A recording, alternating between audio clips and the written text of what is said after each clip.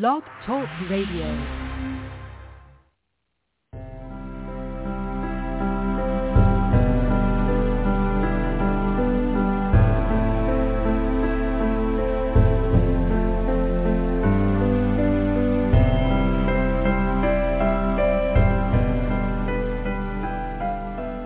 Welcome to Nightlight.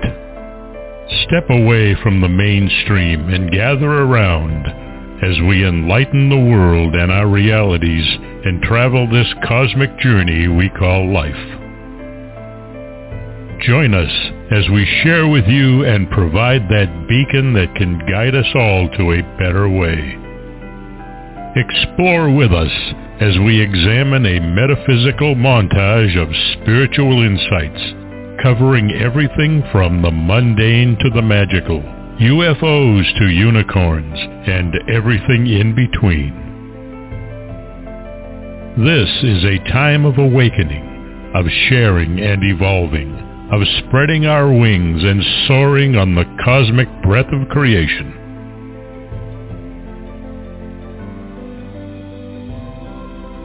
Come and join with other light-minded spirits as we weave our lights together to seek understanding, enlightenment, and with a little luck, some wisdom.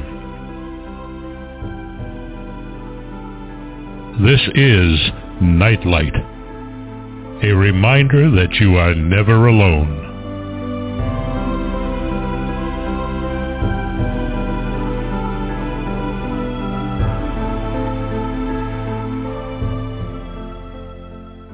Welcome to Nightlight, everybody. So glad you could join me tonight. It's going to be a good one. Well, it's always a good one, but it's going to be a special good one tonight.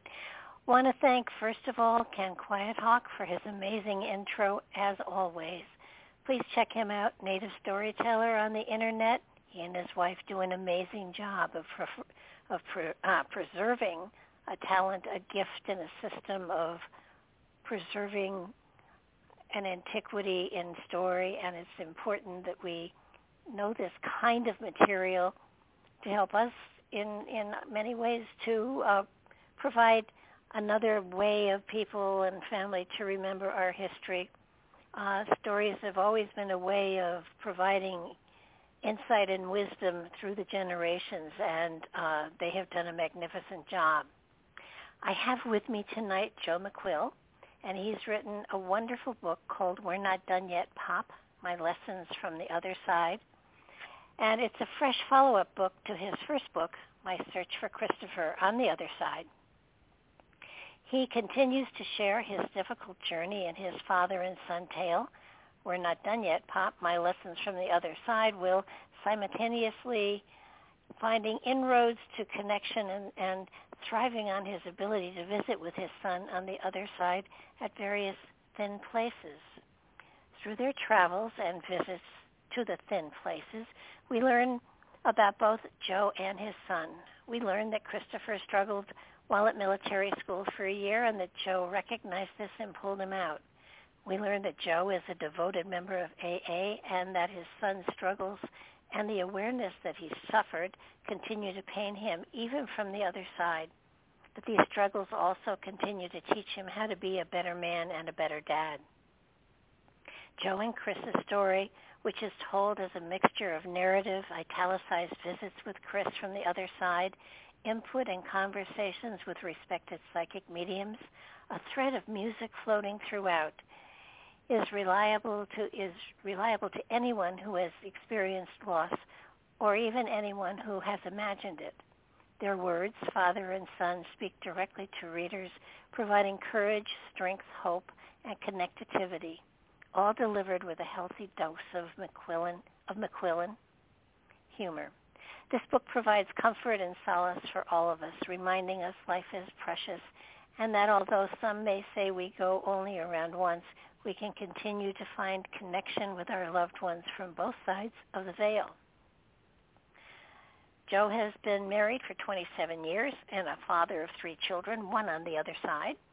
He was the youngest of 10 children from an Irish Catholic family. Although he has had 2 successful careers, he is at heart a blue-collar kid from Buffalo, New York. He spent 25 years in the automobile business. Starting as a salesman, he worked his way up to executive manager and partner in a number of different successful Chicagoland dealerships. After selling out in 2009, he began a second successful career as a mortgage broker, something that he does to this day. He sits on the board of In Balance Ranch Academy, a boarding school dedicated to helping troubled teens with addiction.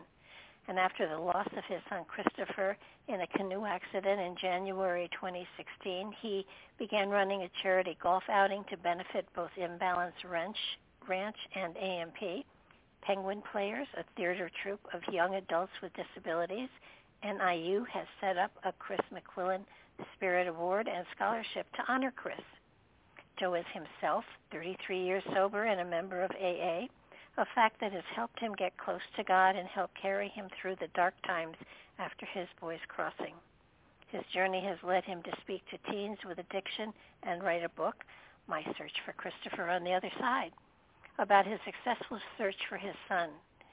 So maybe this is career number 3? Probably, and there's probably more yet to come. I want to welcome you to the show, Joe. I'm so glad that you're here with us tonight. Thank you, Barbara. That's quite an opening. I appreciate it. Well, it's what you've done and what you're presenting and providing for people is just amazing, and certainly for those that have lost a child, it gives them hope, and it gives them so much confidence in the fact that there is another side. I think for me, I've not lost a child. However, it in many ways gave me a lot more confidence, solace, hope. I have a couple of friends who they have dementia, and we're slowly losing them. And yet that within the spirit is whole, and that when it transitions to the other side, they're still there. They're not lost.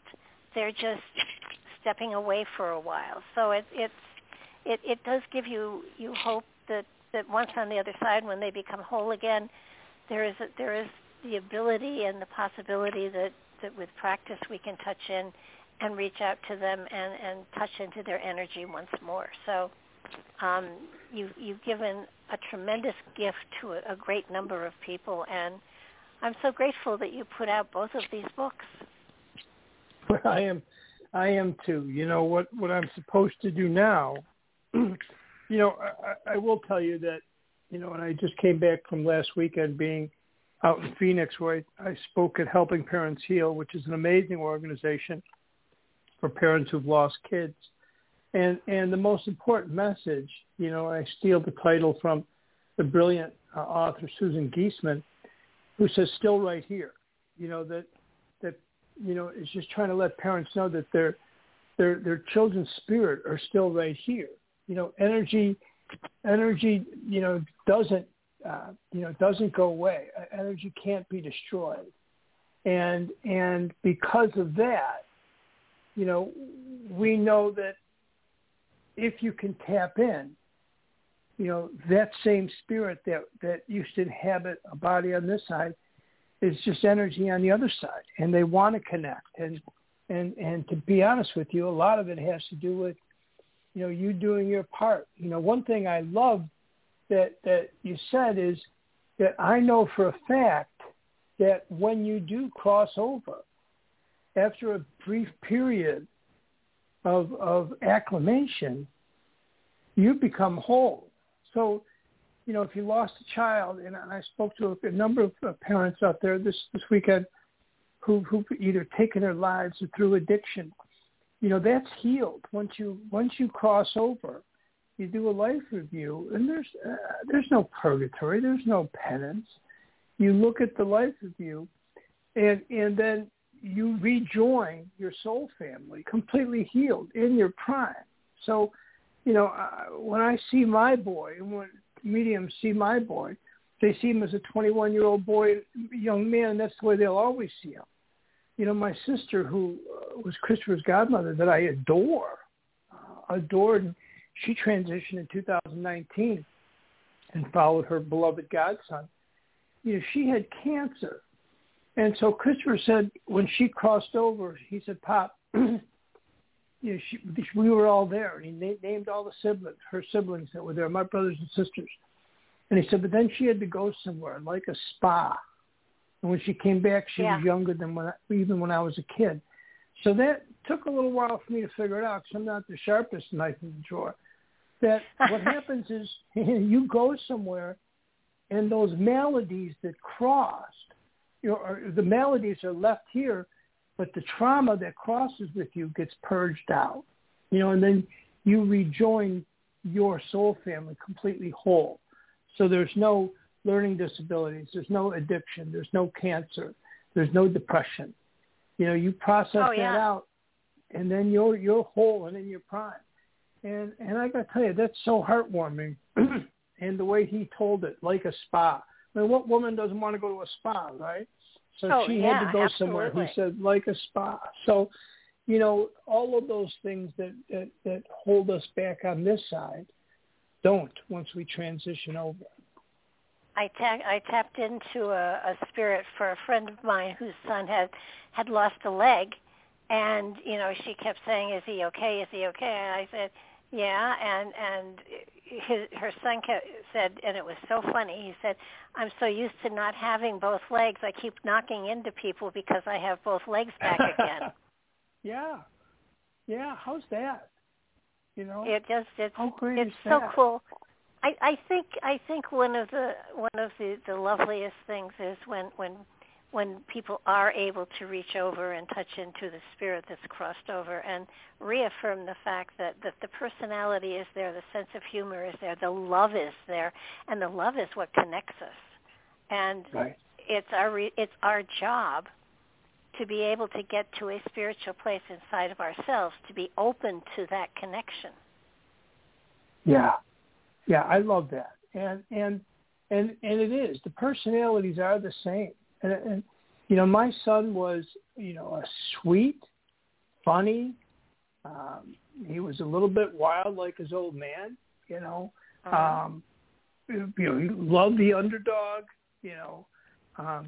and sarcastic, and witty, and he's the same way over there. I asked a medium friend of mine, Andrew Anderson, he asked me, "Do you have any questions?" And this was early on. And I said, "Yeah, Andrew, ask Chris if I ever came up short, meaning as a parent." And Andrew laughed and said, "Christopher said, God, no, Pop. You never came up short. You are short, but you never came up short." And he was laughing. And then he said he's making fun of your haircut. I happen to have a brush cut, and I certainly, and I think one of the reasons, Barbara, that I'm a good ambassador for this is because I don't look like a good ambassador for this. I have kind of a bent nose and brush cut, and I've been around the track a long time, and I'm 65. I hung up my hockey skates 2 years ago, so I don't walk around in flowing robes, and but I am sitting here talking to you with candles and sage, and I'm holding a crystal in my hand. So, I take advantage of all the edges, anything that'll give me an edge to connecting with my boy. I clear the energy, I meditate, I hand it out. And if anybody in your audience wants, my email is jbmcquillen, McQuillen @gmail.com. I put together a really good steps for connecting and chakra chart, which will help them find their way to reach whoever they're trying to reach, right? Oh, yeah. And I think that's the one thing that so many people don't understand. It's we do have a responsibility to be able to be a good receptor and to answer the call, so to speak. And I think that, and isn't it fortunate that you were connected to AA, which is a very spiritual organization, so it helped you to, get ready for this well before it actually happened. You know what I'll tell you? I'll tell you a great story.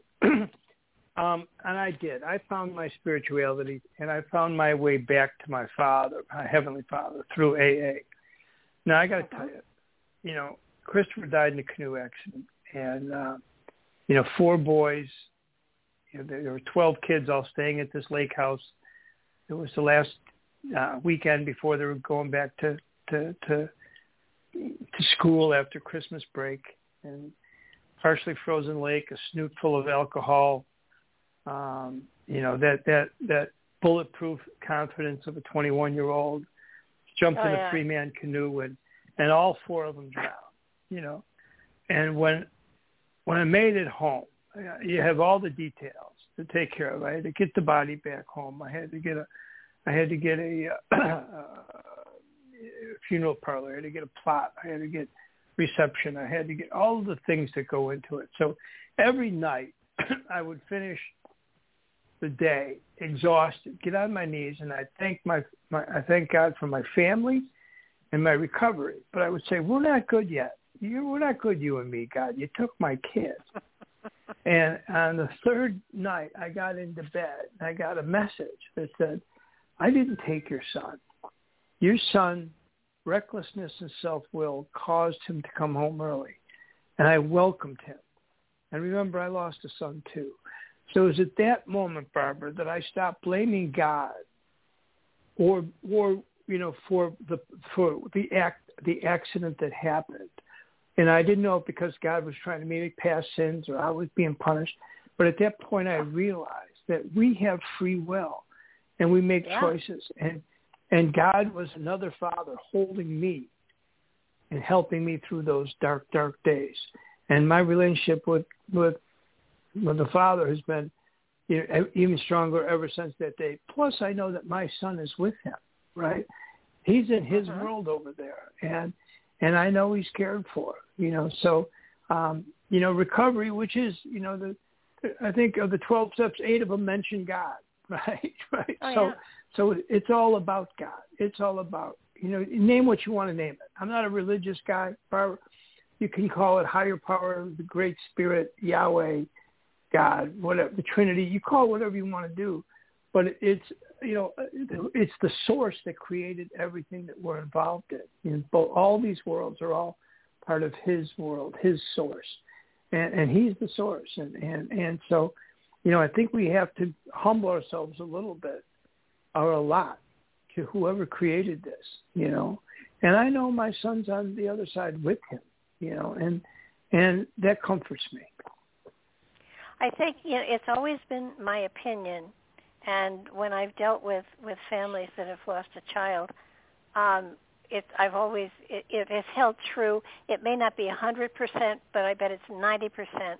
That when this happens to a family, it's because the family is so strong, they are able to take this experience and in some way, shape, or form help other people through a similar situation. You see it time and time again. Children are murdered, or children are die in accidents or whatever. But when families lose a child, for a while the family is in turmoil.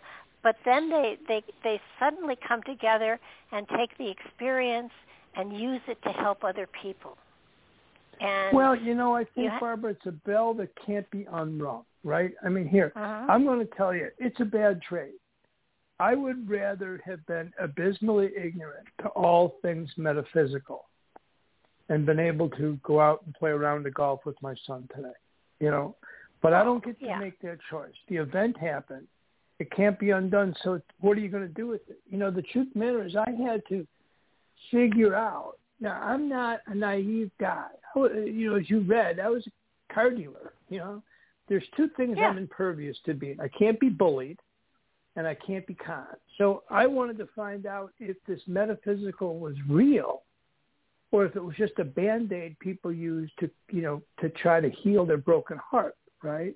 And so that's where my journey started. 16 years before my son crossed, I actually saw a medium kind of on a whim or a spiritual lark or something. And the meeting itself was not very significant because most people in my life there was no sense of urgency, right? But my parents had gone, a number of years before, in pretty much in normal order. And so at the end of the reading, and I was getting ready to call it a day, she said, your dad's here, and he's holding a caboose, and he's telling you railroad. Now, we were a railroad family, Barbara. My dad spent 40 years on the railroad. My uncle was a railroader. My grandfather was a railroader. All 5 boys in school worked on the railroad. I was a railroad lantern that I'm looking at on my bookcase. We were a railroad family. So when she said that my old man from the other side let me know that he was there. He didn't give me any answers to the universe. He didn't tell me the lottery numbers. He just let me know he was there so that 16 years later, when I needed it, I could recall and say, wait a minute, if my dad is somewhere that's accessible, then my boy Christopher's with him. And I just had to figure out how to get there. And that started my search. And it's a search I've been on for 6.5 years. Well, you seem to have really good contact with him. I've not I think read it's your a quality first book. to his energy, No. It has to be an equal type of thing. Yeah. In my experience, that you two can connect, it has to be the same frequency, and that means you have to be at the same place within yourself. Yeah. And what? and I think we're twin flames. I think we're twin flames, Barbara. I was going to say something similar to that. It's just that there is a synchronicity between your spirits, and though he's in a place where he has access to greater understanding of it, you certainly are stumbling along the pathway well. So, and I am stumbling. I'm following the breadcrumbs, Yeah, that's what we all do. But it must have been. I'm sure in your first book, you talk about the first time that you made connection with him. You want to share a little bit of that with it because because I think that will fascinate people. You know what? It was the 1-year anniversary. So, as I said, I figured out that if in fact my old man was somewhere, then my son was probably with him, and that was the key to trying to figure out what's next. And I did a lot of research. Bob Olson wrote a great book about connecting to the other side, proof of the afterlife. John Holland, and I saw all these guys, and I had a bunch of medium readings that were pretty impressive. And there was, I'll tell you one moment that I went from knowing or believing to knowing was that, and that was 6 months in. Christopher transitioned January 3rd, 2016. So on June 30th, and I'll tell you why I knew this date, of 2016, I had decided to go see a medium that I had seen on Bob Olson's website. I didn't even know at the time it was Bob Olson's website. And, it talked about mediums. Yeah. Oh, great site. He's a wonderful author, a great poet. And I found a guy that was in the western suburbs. And I figured, you know what, I had the same medium that I had seen 16 years before. I had called and talked to a few times on the phone with great results. She told me things about the accident that I wouldn't know until I got the coroner's report. So I believed it. I was a believer at this point. So then I said, I want more. I want to look into the face of a medium who's looking at my child, at my son, while he communicates. So I found a guy that was close by through Bob Olson's, and I decided that was the day I'm going to go see him on June 30th, 2016. Now, I did 2 things before I left. The first thing that I did was that I took a bracelet that Christopher had given me when we were in Disney World when he was about 4, and maybe 5. And it said, Dad on it. And it was a leather bracelet. I had thrown it in my desk drawer, didn't even think about it, hadn't touched it in 15 years, So I took it out and put it on my wrist. And I hid, this is a funny story, Barbara. We buried him in January 8th, 2016, in the middle of winter, snow frozen ground near Chicago, North Shore of Chicago. And when the snow melted, even though we had bought a number of plots, they had buried him next to another couple. So it looked like he was their child. And I was living. This kid was nobody but my son, Maybe I'd share him with God, but he was my boy. And so I actually had to move him over one plot. And I'll occupy the plot he was in. So I had him reinter him and put him in the spot. So there was a little between the two. And I'm so glad I was moved by spirit to do that. And every time I visit the grave, which is often, I'm grateful I did it because it's perfect. And like I said, I'll be in that spot next to him. I've subsequently also buried his dog, our Labrador's. Some of her ashes are buried next to him in that spot too. So, but what I did is I'd ordered shamrock seeds from Amazon because the dirt was loose around his grave because they had just recently moved him in and put the headstone. And so I had stopped at his grave and planted the shamrock seeds. So two things: I put on that bracelet under my cuff, stopped and planted shamrock seeds. Then I drove out to Hoffman Estates to see this medium, a wonderful medium named Andrew Anderson. And I walked in, and Andrew sat down in pleasantries, and he said, "Your son is here, and he's beautiful, but he also suffered every once in a while from a little darkness. Sometimes he didn't want to be on this side." And I said, "Yeah, we knew that." He said, "Your son's acknowledging that you celebrated something, that your family was together yesterday for something. What anniversary?" Well, thinking back, it was my wife and my wedding anniversary, which, of course, we didn't celebrate because we lost our son. But my family, he said, had gotten together on the other side and celebrated, including Christopher. He said, "Christopher acknowledges that you're wearing the bracelet he's given you, that he had given you. And Christopher is acknowledging you stopped and planted something in his grave." That's the moment, Barbara, I went from believing to knowing. I knew this was 10 minutes into this reading, and it was buckle up. Look to this info that I'm given. And it was so very validating that not only was Christopher on the other side, but he could communicate, connect, talk about dates, So my path continued for this year, the following year, and mediums and going to spirit circles and sitting in on and lectures and research and reading. And all of this I was writing down and putting a date and putting it in a file cabinet according to date. And I assumed what I was going to do, Barbara, is at some point I was going to open up this, sit on a deck with a cigar, read these notes and make me feel close to my son. That's what I thought I was doing. Everybody else on the other side knew what I was doing was putting together, information for a book. So on the first anniversary of his crossing,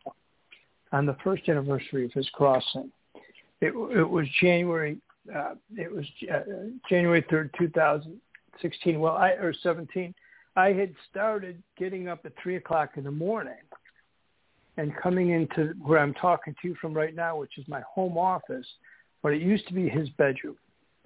And I would come in here and light sage, do a guided meditation, and just feel him around me. And that was enough. I felt closer to him, and that was very helpful. But on this anniversary, all of a sudden, I came in, went through my routine, lit the sage, lit candles, had a picture of him, did a meditation, and all of a sudden I started getting a download from him. And he said, "It's like a beach, Dad, pink and beautiful, warm, but the colors are soft, blue, vibrant. The air is warm surrounding us. It's air and love.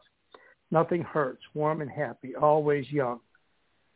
Miss you, Dad, but I'll see you soon enough." And then he said to me, "You got to let go of the resentment. It wasn't Scotty's fault. I loved Scotty. He loved me. He was my pal." And what that was about, Barbara, was that Scotty was the young man whose parents owned the lake house. And I was a little mad that there was no supervision. Now, the truth of the matter is they were 21 years old. They weren't babies.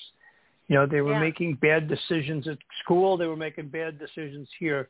It wasn't his fault. But being Irish, Irish Alzheimer's is where you forget everything but the grudges, I wanted to hold on. I wanted to hold on to this resentment. And he was saying, and I'm writing this down like, what is going on here? Am I going off the reservation? All of a sudden I'm getting messages, but I just stopped thinking and started writing 2 pages.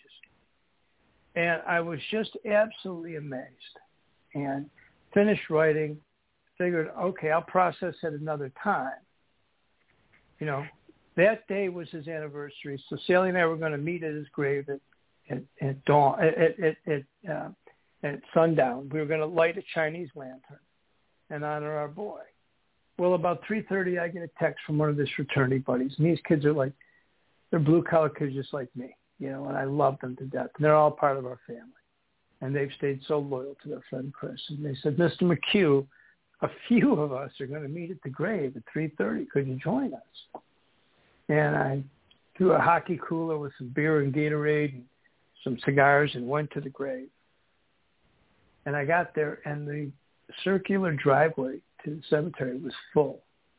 There were 40 kids celebrating Christopher. They all counted at coconut telegraphs that the kids have. 40 kids from grammar school to high school to college. And one of the first kids I saw there was Scotty. And I was able to embrace him and say, hey, Christopher loved you. It's not your fault. So Christopher was preparing me for that moment. So that was the first download I got from him a year after his transitioning. And we still to this day, maybe twice a month, I get shaken out of bed, get woken up, and I come in my office, and he shares messages that he wants me to share with other people. And that's what I do. He talks about what the afterlife is. Talks about what I'm supposed to do, my path, and some of it's very personal about family. But I just do the same thing I did from 6.5 years ago. 6 years ago, I just write it down, and know that it's a loving message from my boy, and that we'll see each other soon enough. Well, that you certainly were open and trusted, so that what flowed through you was genuine and pure. And I think sometimes people have to understand that sometimes there's a wonderful connection, and sometimes there's not. And you have to be okay with there's not, and be because that does happen. And sure and it does. It's sort of like when you get something that's channeled, when you get something that comes from the other side, there is a feeling that is so absolute that there's no question that this flowed from another place, not your consciousness. Oftentimes it's the verbiage and the way things are said, but there's a feeling that, sometimes you'll write something and I'll say to people, your ego is really, really good at pretending to be something it's not, but you can tell. You can feel it. And when you get something from Spirit, when Spirit is sending something through, there is a flow. It's almost as though you're not controlling the pen. The crazy thing is it's such an accurate statement. So at one point, Christopher was telling me about relationships. It was actually about his sister's relationship that he said wasn't going to last, and it didn't. We didn't like the guy. I guess Chris took care of that first. But he said, Dad, relationships should be like yours and Mom's. It should flow. It should be like a canoe going through water.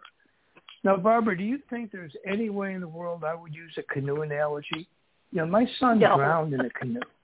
So, it was almost those kind of offhanded things that let you know that it's not you. I went to some amazing mediums. I went to Andrew Anderson. I went to Thomas John, and I showed them these writings. And I said, tell me. And they both said, yeah, that's just Chris coming through. Honor that. Take them all down. Pay attention. Catalog it. Keep it straight. And I do what they told me. Another time he said to me, I know it scares you, Pop, getting this close to the other side. And the truth of the matter is it doesn't. It doesn't scare me a lick, right? But the fact that he was wrong is validating, right? They're not omnipresent. They're not God. They're just soul's energy, spirit on the other side. So the fact that he was wrong gave me validation that it is him. You know, he's made a mistake. One time we were talking about, you know, an event in Arizona, and he said Old Tucson, and it wasn't. It was Old Scottsdale. And I thought, that's great. He made a mistake. He's not perfect. He's an evolving spirit on the other side.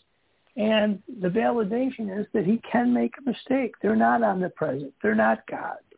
You know, they're just energy. You know, I think one of the things, too, I've heard some psychics and mediums say that, you know, animals don't have spirits, and that's not true because I see them on the other side all the time.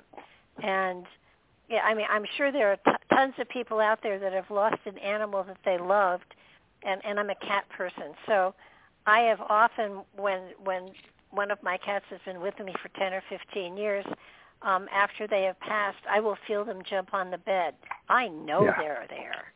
Right. So, you Chris know, has told me about our Labrador. Oh, yeah. We've had 2 Labradors. One that he was there when the dog was 6 months old, and we brought Chris home from the hospital, and he was there when we sent her home, and many mediums said he's there with a big yellow white dog, you know, and that was Casey. And then Cassidy transitioned just this May, which was his dog also. He just adored her. They were best friends. And he told me, he said, Pop, the minute she crosses, you know, she won't be lonely. I'll be there. And then he came through and said, you know, when she crossed, she ran right to me. And he said she was running, playing, and laughing. And she was a 14-and-a-half-year-old lab, so all of a sudden she was a pup again. You know, and the next day my wife did a reading, had a reading that she had scheduled with a wonderful medium named Jill Nicole. And Jill said, do you have 2 dogs on the other side? And we had just, our lab had transitioned the day before. And she said, yes. She goes, one just recently. And Sally said, yeah. Cassidy just transitioned yesterday. She goes, she's with Chris, running and playing and, you know, jumping up and down, kind of obnoxious, but really sweet, you know, and that was our dog, you know. So I know, you know, the Irish say, Barbara, that heaven's a place where your dog talks and your dad's always young, you know, and I'm grateful for that, because I know I'm going someday too, you know, and I'm not worried a lick because I know what it's like, because Chris told me. Well, I would bet you have a lot of work to do before you get there. Want to share a little bit with our listeners about the ranch, which I think it just sounded like such a fabulous place to go to, and let's see, what was it called? It's called the Balance Ranch. Balance Ranch Academy, and it's run and operated by the Barrassos, Patrick and Betsy Barrassos, and we were worried about my son. I'm going on almost 38 years sober now, and we were worried about our son. Genetically, you know, kind of had the McQuille curse, you know, and so through a wonderful educational consultant, we found this amazing place, and it used to be a dude ranch in the middle of Sierra Vista, which is maybe, you know, 10 miles from Tombstone, you know, town too tough to kill in southern Arizona, and Patrick. His vision was to put this ranch on to help boys with addiction from 14 to 18 years old. So we sent Chris out there for a year, and then he stayed on his staff. He was a life coach and kind of a legend, and they loved him out there. In fact, there's one of the bunkhouses for one of the residents for the kids who stay there. It's called McQuille Manor. They built a new bunkhouse in Christopher's honor. They built a new fire pit dedicated to my boy. So I believe a piece of my son will always be in the desert out on that ranch, because they helped bring the best part of my son back to me. He grew in spirituality. He would do sweat lodges, fire pits, all kinds of spiritual journeys he took there. So the ranch, we raise money for Imbalance Ranch through the golf outing that I do, and in other ways, and for scholarships. So it's an expensive thing to send a kid away to school, and most parents can't afford it. I'll go out there and I love it, because it'll be me and the boys for about 45 minutes, me and about 30, 40 boys. And these kids were all just like me, Barbara, arms crossed, know they have all the answers. Well, by the end of our little conversation, our little powwow, we're hugging, crying, trading phone numbers. And it's because I am them. I am that kid. I didn't learn about this through books. I am, and I was saved by people like the Barassos and by the loving hand of God, that I could be a useful member of society and do some service. So, I do service work that way. I do service work with parents who've lost kids, and the ranch is an amazing place. If anybody wants to make a donation, it's in Balance Ranch Academy. They just do a fabulous job, and it's so spiritual, and it's wonderful watching these boys, including my boy, transition from a hard-nosed kid that knows everything to a loving child of God looking to help others, and so that was Christopher's journey out there, and I was out in the desert, speaking at this Helping Parents Heal conference, and just standing out on the balcony overlooking the desert, I could just feel my boy all around me. A piece of his spirit will always be part of that. Well, I think that one of the things that I have found and that I have seen is that working with animals of any kind, but especially horses, yes, they have an amazing ability to intuit what's going on inside your head. Yes. I've seen one rescue person who was working with horses. She was working with autistic children, and the horse could read the child and then tell her what the child was thinking and feeling. So it makes perfect sense to put them in charge of these huge, wonderful, loving beasts that are so powerful and so gentle. 2,000 pounds, and I'll tell you a funny story. So when Christopher was out there, he had his horse. They matched him up with kind of a wild Indian pony named Emma, who was a Palomino or a Pinto, and a beautiful paint. And Christopher was so proud of her and showed a lot of pictures of her. And when we were out there visiting, she would show me and introduce me to Emma. And 2 years ago, when I went out there and I talked to the boys, and I was taking a trip to Sedona too, a thin place. So I went to in the ranch, and I talked to the boys, and I walked around and just felt him everywhere. And as I was leaving, I was passing the corral by the main gate, and I texted my wife, and I said, "Hey, what was the name of that horse that Christopher was connected with?" And Sally said, "It's Emma." And so I yelled over a couple of the ranch boys. I go, "Hey, guys, where's Emma?" And they said, "Over in that pasture over there." And I walked over to the gate, and there were 8 or 9 horses. And I did what I ducked under the gate and stood in there in the corral. And dang, if Emma didn't, of all the horses, Emma walked right up to me and put her head on my shoulder. Oh, wow. It was like she knew I was Christopher's dad, and and I just said, "Thanks, Chris." How much more validation do I need? So I've got a picture of me standing next to Emma and him standing next to Emma, 6 years apart. I think that's one of the things that dealing with the spiritual aspect and coming more in tune with it within yourself and within your life, you notice the synchronicities more than most people will. I mean, I when I was reading your book, I happened to look outside, and I've got a big pine tree right outside my living room, and there were 24 cardinals in the tree. You know, and that was it's Chris validating. Said, "Hey, you're going to be talking to my old man soon." Yeah, I mean, it was like, okay, this was one of those signs that, you know, Joe got, and here they were. Now I have a bird feeder, so you know, it's not unusual for me to get, but to get a huge number of cardinals suddenly is unusual, and I thought that was kind of fun, and it was like, you know, okay, I get it.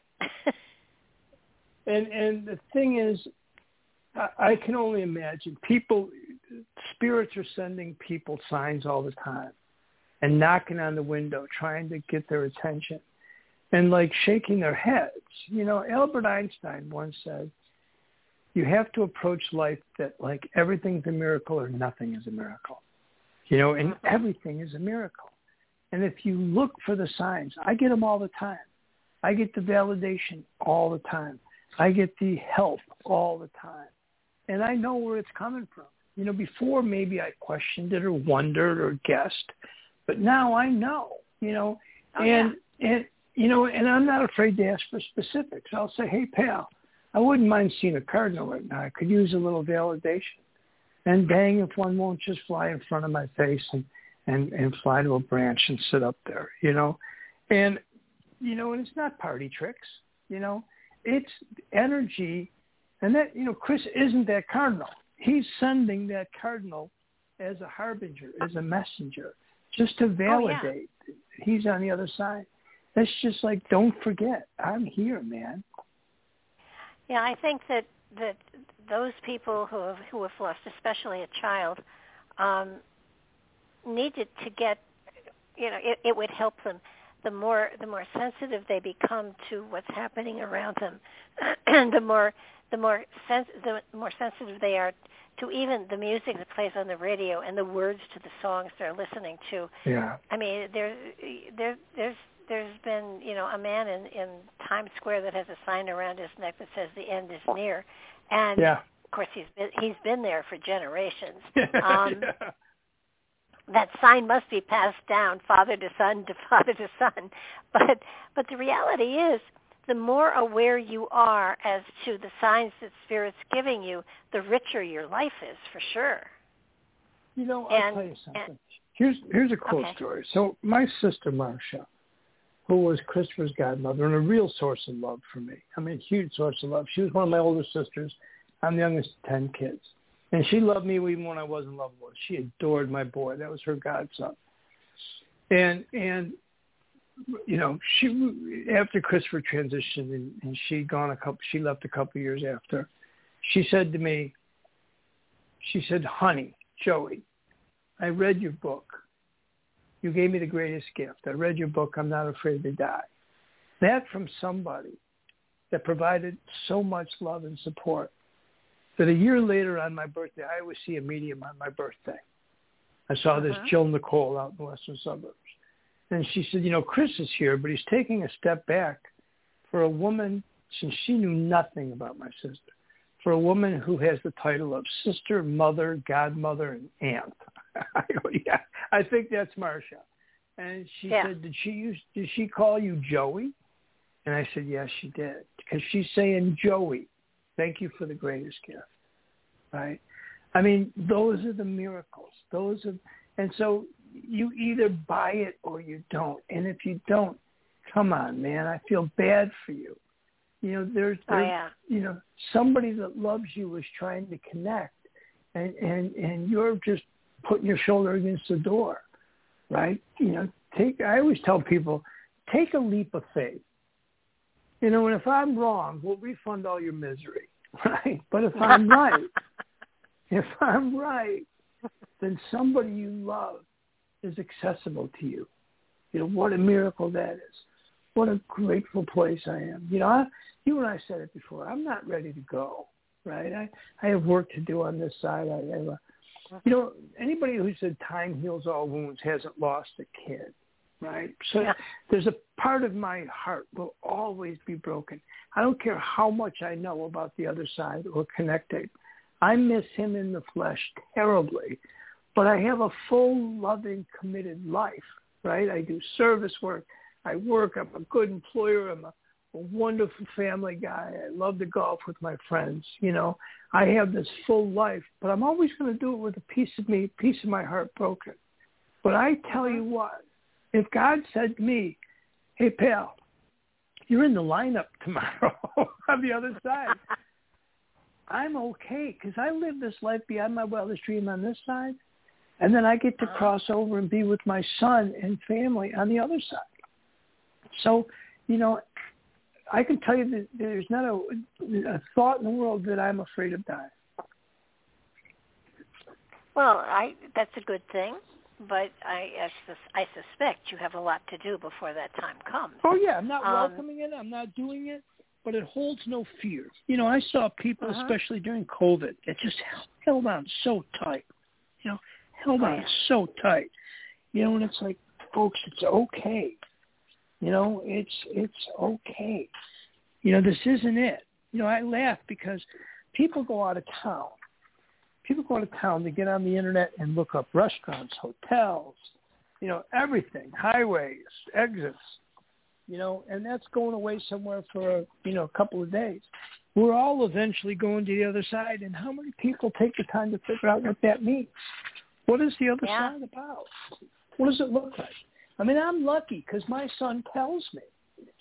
He's let me know what the other side's like. I've had mediums tell me through Chris. According to the spiritualist church, they call it Summerland.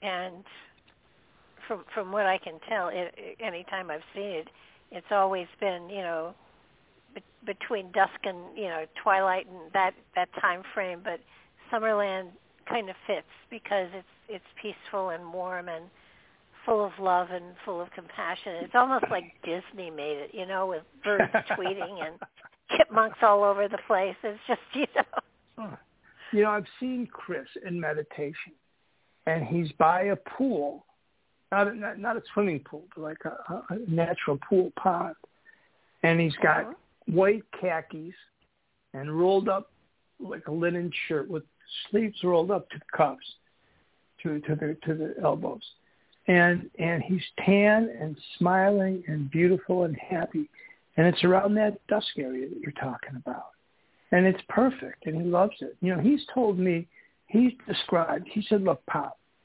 your side is like football camp. And I played ball when I was young. He said, it's a lot of work, a lot of sweat, physically, depleting. You get injuries, it's competition. He said, but you're with your friends and you're really loving it. That's your side. He said, it's nice. He said, my side's like a beach bungalow in Maui. My side's better, Pop. So, it's like, enjoy this life because all the gifts that God gives us, all good gifts that he gives us is here. But then when we cross over, heavens opens up for us, and that's our new reality. That's our new reality. Well, I think one of the things too you mentioned in the book, and I mentioned it in the intro. I talked about thin veils, and for those who don't understand what those are, maybe you could talk a little bit about that because I love that. Yeah. I wrote it.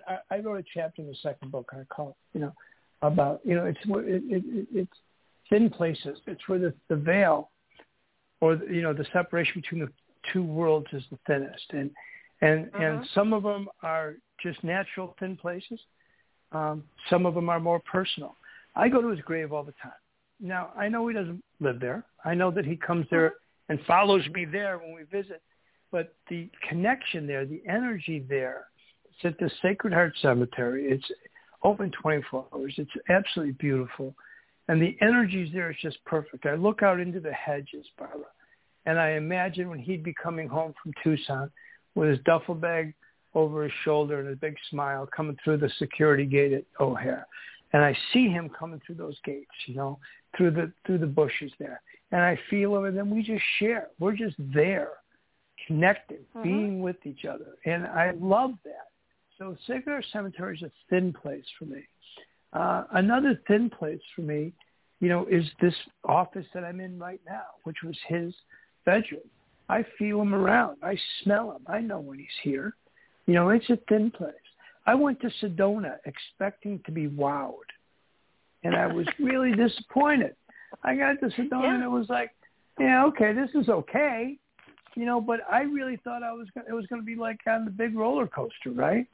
I've subsequently learned from experts that the vortex has shifted. It's not what it was. I missed it. No. I missed the shift. And then later on that summer, I went to Lilydale, which is the oldest spiritualist community in the country, and it's not far from where I grew up, but I didn't realize that. And I went there, and I was hesitant to get too excited because I had been disappointed in Sedona a couple of months before. And I went there, and I got to tell you, there's a place called Inspiration Stump, where every day, twice a day, mediums meet there, and there's benches, built in, and everybody sits around, and the mediums just walk around reading people. And they've been doing it for 200 years, or 100 years. So I think it was 1900, So it was, I think it was 1900 that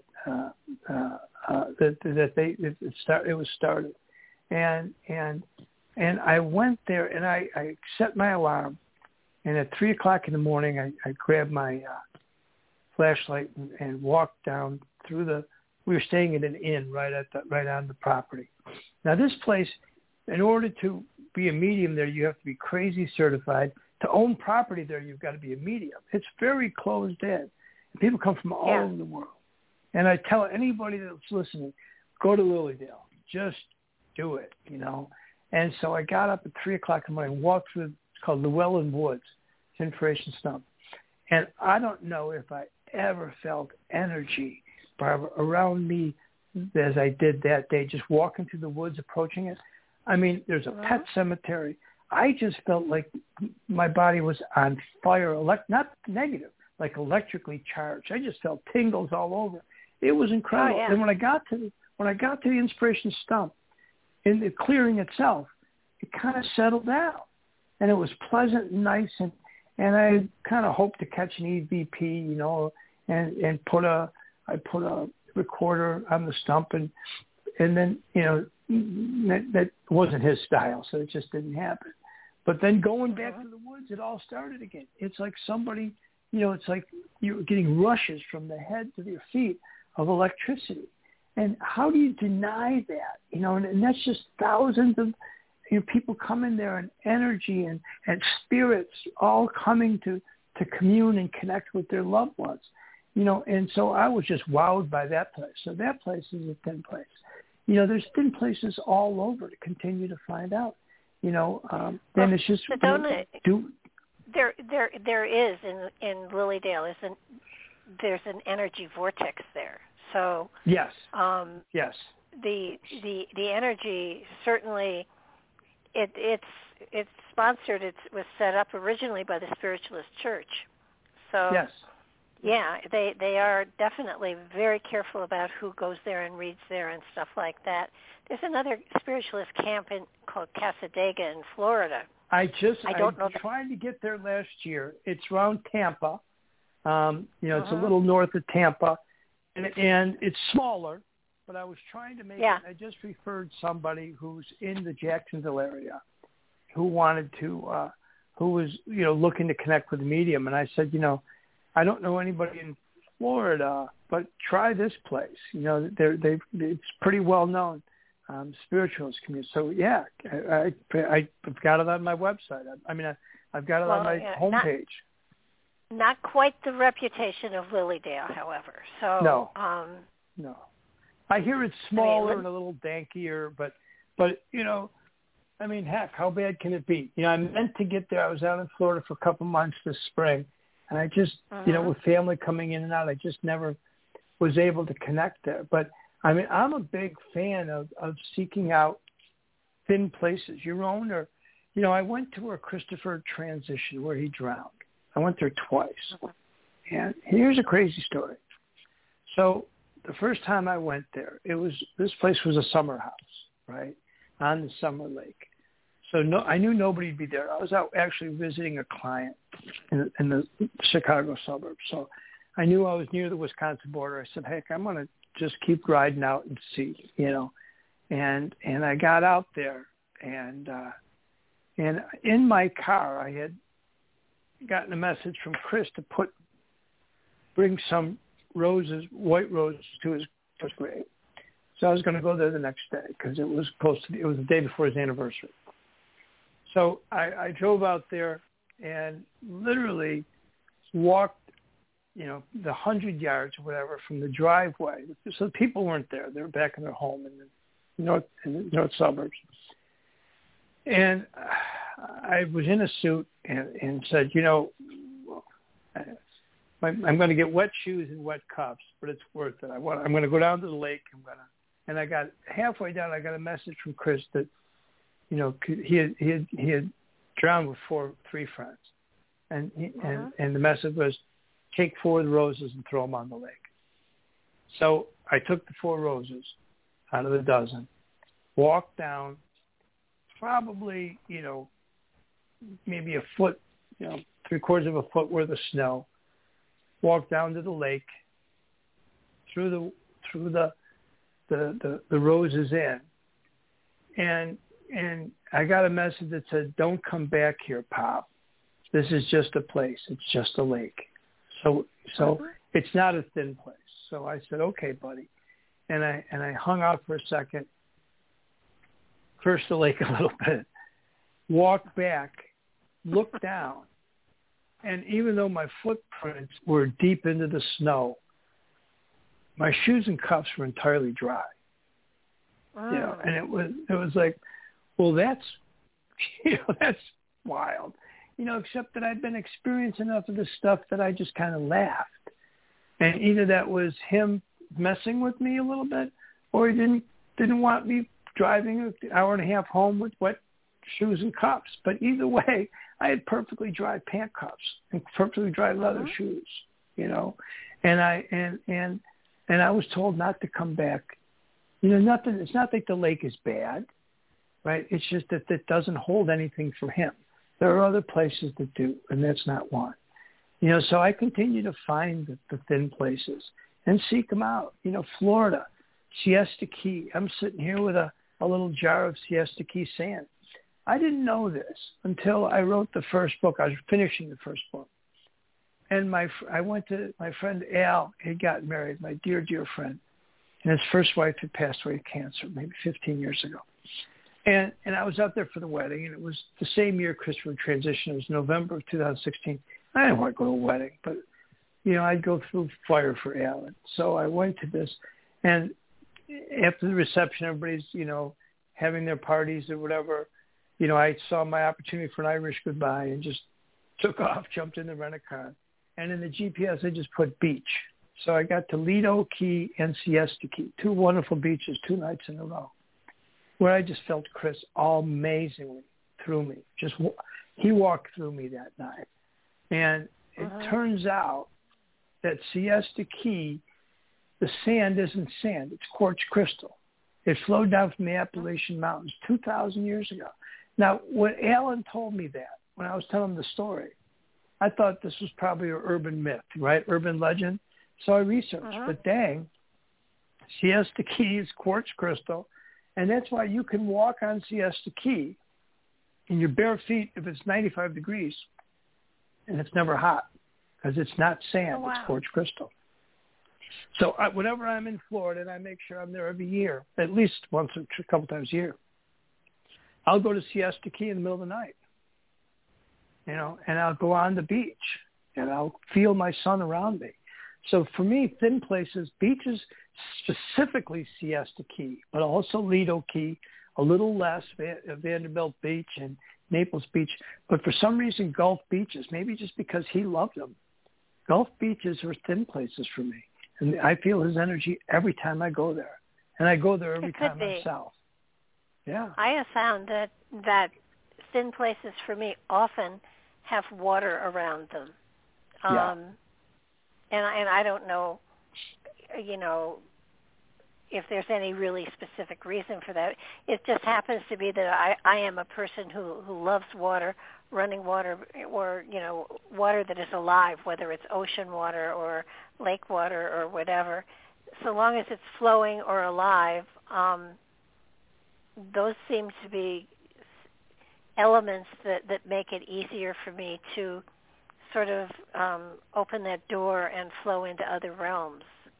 And it's amazing how the more aware you are as to how you feel in an area, sometimes an open field, the center of an open field, can be the most thinly veiled ever. And it is just, you have to be, I guess, more aware of your feeling of peace, tranquility, and sometimes there's an energy there that you tingle with that lets you know that there is a connection there if you want to make it.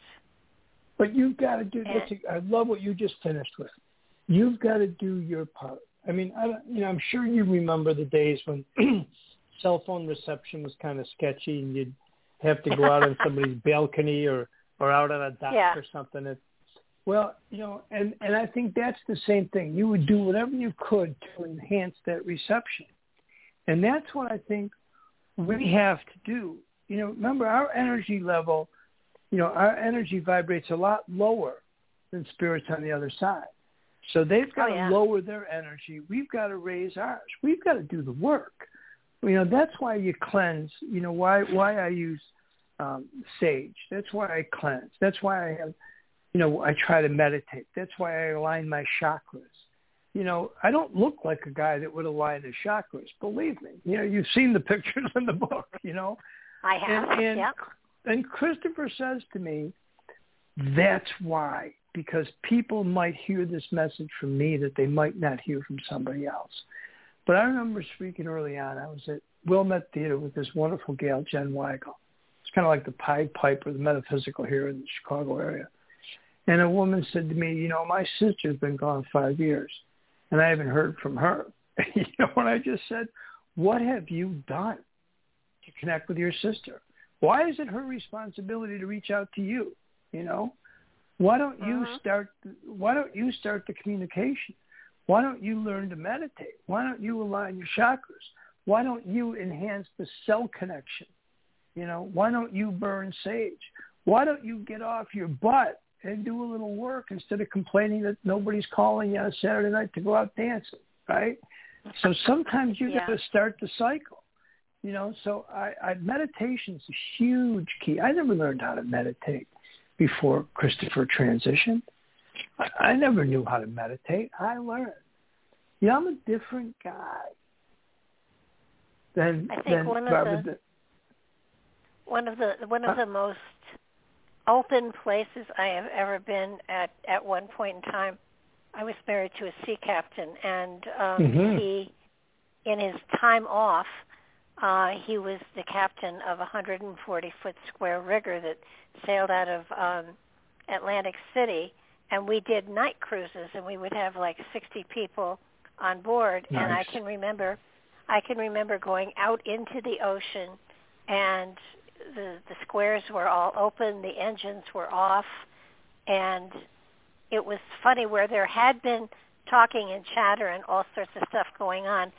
Suddenly, no one said a word, and everyone was just a part of the moment, and it was the most magical moment I've felt in a long time. And it was funny because when the engines finally went on and we went back, people got off and they looked almost mystified at what had happened. Yeah. And I heard somebody say, I don't know what happened, but it was like magic. And all I could think of was, oh, geez, if you had only taken that energy and used it, if you had only merged with it, if you had only let it speak to you, those moments when we catch them, it's important to take them in and use the energy because it's a gift from the universe, absolutely. And, I think what happens is that when they first happen, you're kind of just dazed and startled. And then later on, you start acknowledging what they are. Here's a great line. I'm a big fan of Jimmy Buffett. Chris was a big fan of Jimmy Buffett. And there's a line that always reminded me. And it said, he's somewhere on the ocean now, a place he ought to be, with one hand on the starboard rail. He's waving back at me. And I see my boy, and maybe your sea captain, waving back, happy as a clam, feet on the wooden planks, and I think that's how we need to see them. I think also we should make people aware that sometimes you're not seeing something.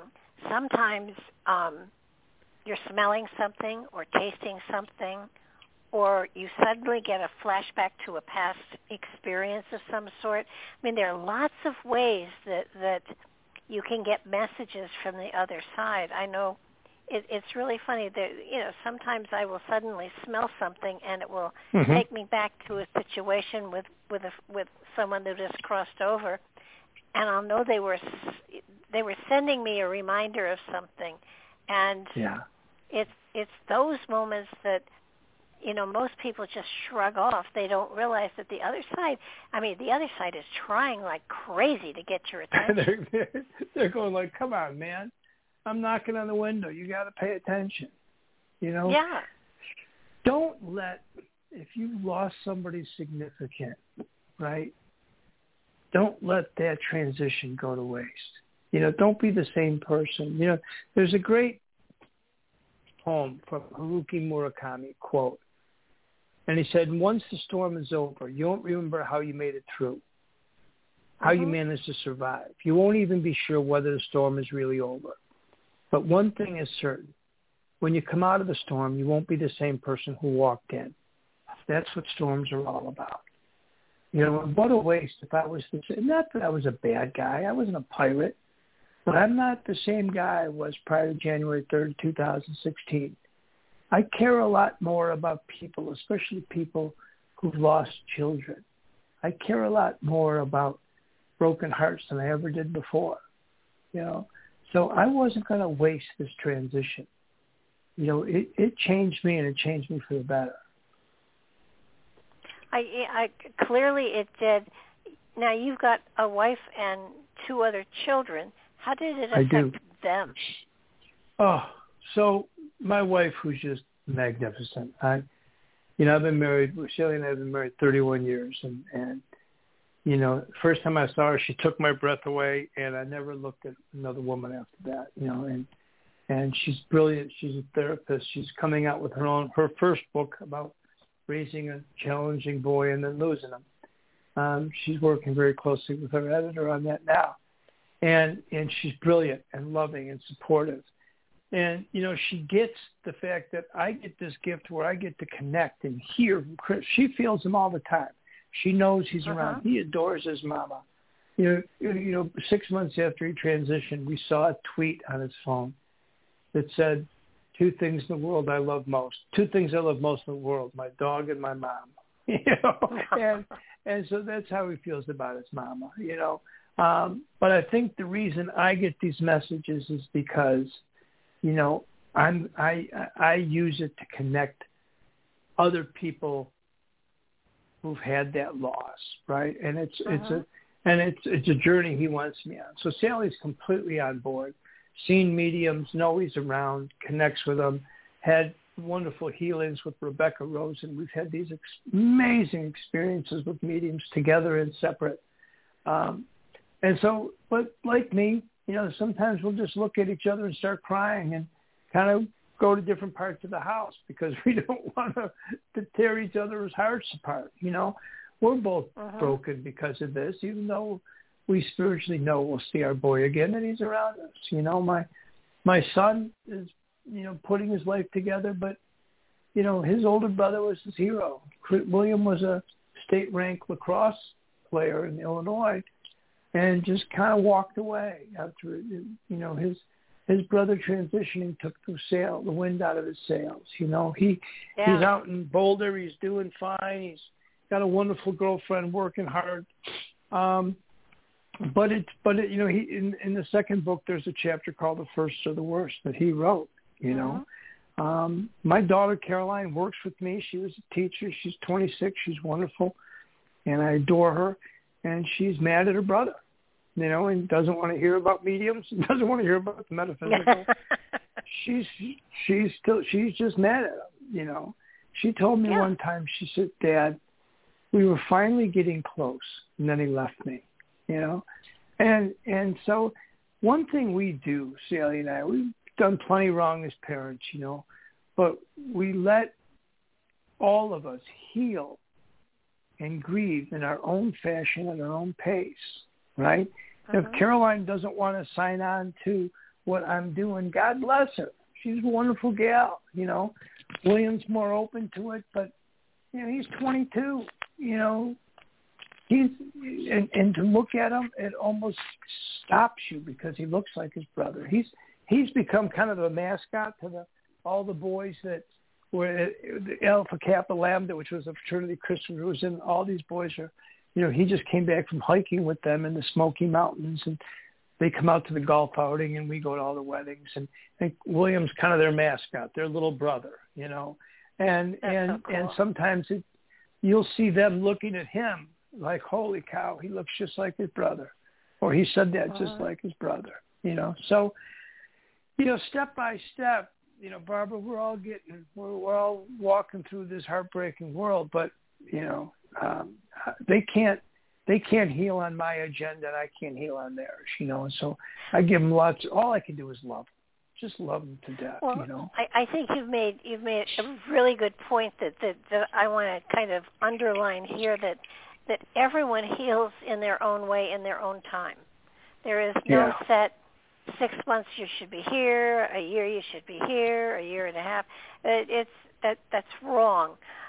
If you are overcoming a loss of any kind, especially a child, but even a spouse or a good friend, it takes time, and everybody has their own time frame that they'll go along and they'll be just fine, and then all of a sudden the dams break and you don't know why you're here. It overwhelms you. It happens every day. To this day, happens every day. Oh yeah. At least once a day. I'll step on some emotional landmine, My last husband has been gone 10 years, and when he drove across country a long time ago, and just as he was coming into California, that song, Hotel California came on, and it seemed to be his song. And when that song comes on the radio, and God knows it was not that popular, but I, there are times when I hear it played 6 and 8 times in a day. And it's like, okay, Patrick, I know you're around. But the tears flow, and it's kind of a reminder that they're still there. They're watching over you. They're with you, and if you're open to communicate, there are ways that you can work on yourself to be able to get the communication that they so deeply want, as well as you. It's just that they're not coming for lunch, so don't set a place. But I don't want to be over it. I know that parents have asked me. Somebody said to them, "Aren't you over it yet?" Well, the answer is no, and I don't want to be over it. I always want to, when I hear a song like a Jimmy Buffett song. Son of a sailor. I'm glad it still tugs at my heartstrings. I'm glad it still gives me pause. I don't want the connection. I'm not riling in my grief, but I will tell you that at least once a day, I do stumble on something, and I stop and I cry. And one of the messages I gave to the parents out in Phoenix was that it's okay not to be okay. You know, you don't have to be okay because other people think you should be. You know, find other people. You know, if somebody thinks you should be okay, no, let's face go find it. other people. A piece of your life has been torn out, and you mourn that, and that's okay. Yes. That's appropriate. But and it's okay. You know, at the same time, you know, you're here for a reason. You have a job to do, right? And you know, and it's a different job than I had before. I tell you, my job before was raising my kids and being a good family man and a good producer and all that stuff. You know, I have a different job now. You know, I'm still supposed to do those things. I have a path now that I'm supposed to provide service and supposed to provide paths to people who think that it's over, you know, think that their children are gone, you know, and it's amazing. I stumbled on. I have a web page called joemcquillan.net, a lot of good interviews and stuff like that. And I didn't realize people were responding to me on this web page, you know, and all of a sudden I'm looking, and there's probably 30 emails that I hadn't responded to. So starting yesterday, I started one by one going through each one, responding to them, and basically just telling them, you know. I'm no expert, by the way. Chris keeps telling me that too. You know, don't get your head full, Pop. You know, you're not an expert. But what I am is maybe a couple of laps around the track ahead of somebody else who maybe just lost a child and doesn't know what to do and how to act, you know. And if people don't understand you, I mean this from my heart. Find new people. Find new people, you know. Well, do you think that this was preordained? Do you think that I know he had several almost, near-death experiences. 3. This was his 3rd, yeah. Do you so think... here's what I think. Okay. That's a great question. And here's what I think. I think that his sole contract was to leave early. I don't think it had to be the day of the accident. I think this is what I think. This isn't what I know.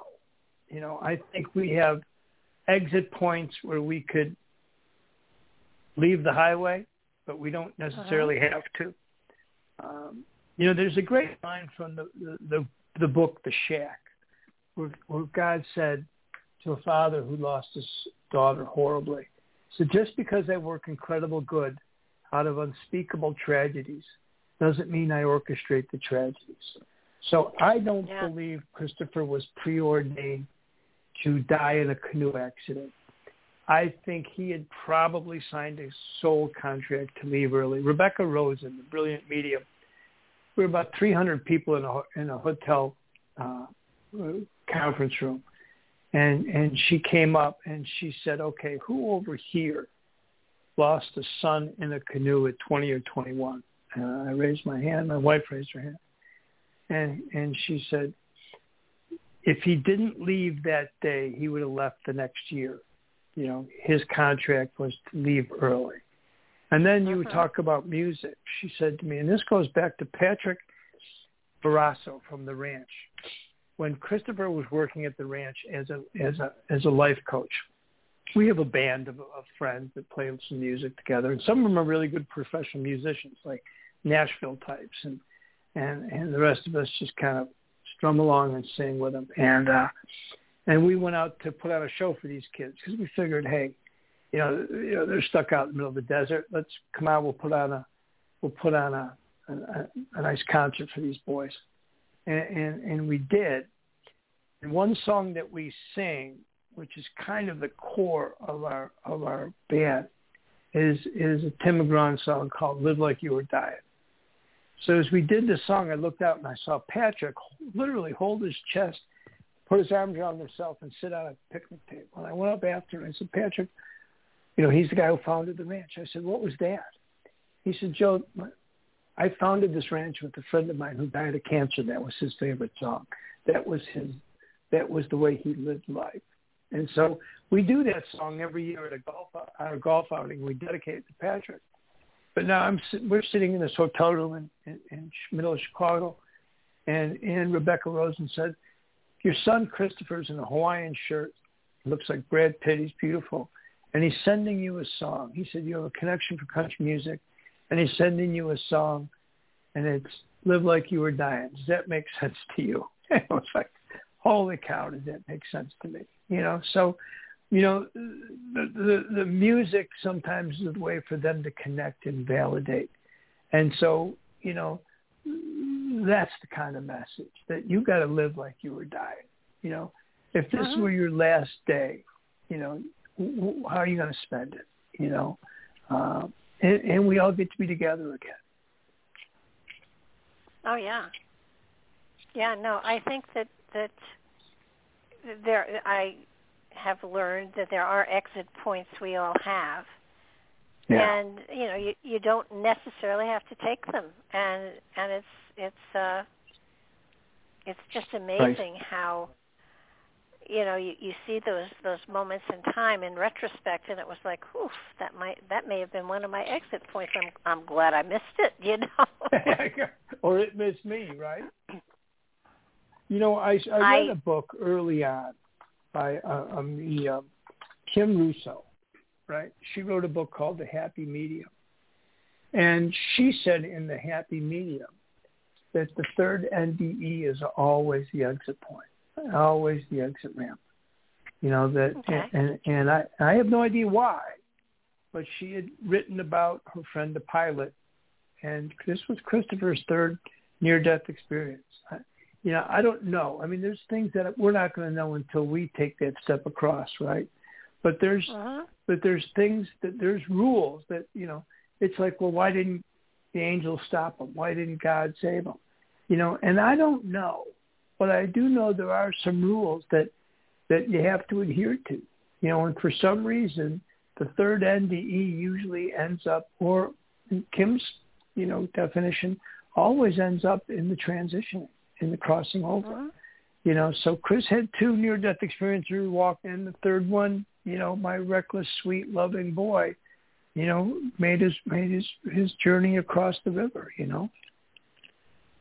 Yeah, but it's kind of, in a way, he went full of laughter, full of joy, full of fun, and with friends. I mean, if you're gonna go, that's not a bad way to go. I'll tell you another cool thing, and I tried to look her up out in Phoenix, because she was speaking there, and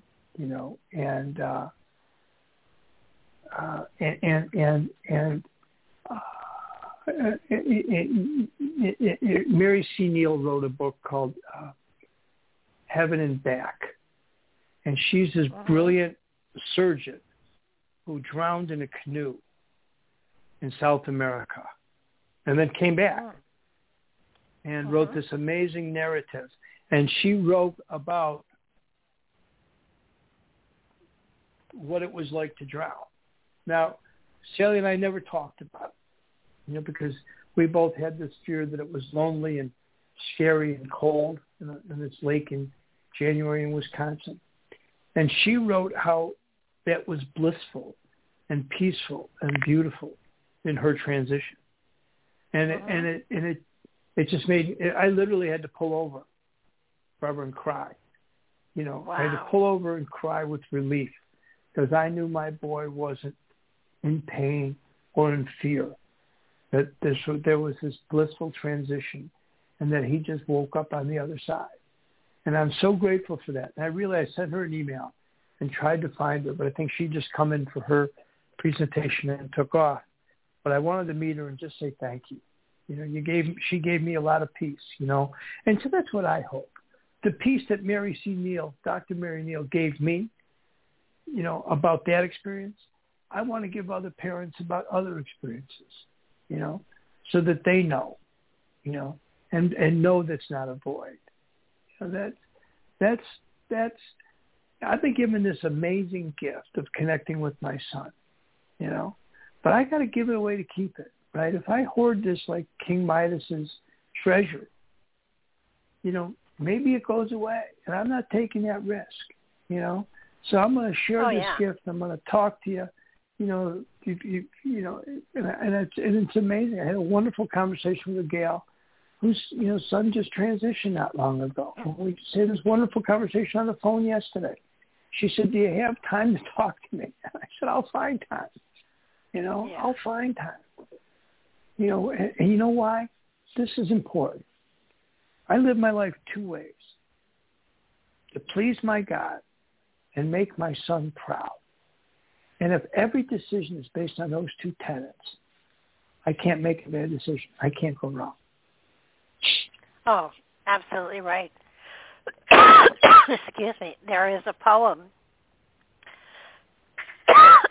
Excuse me. And it's the love in your heart wasn't put there to stay. Love isn't love till you give it away. I like it. I like it. Me too. I like it.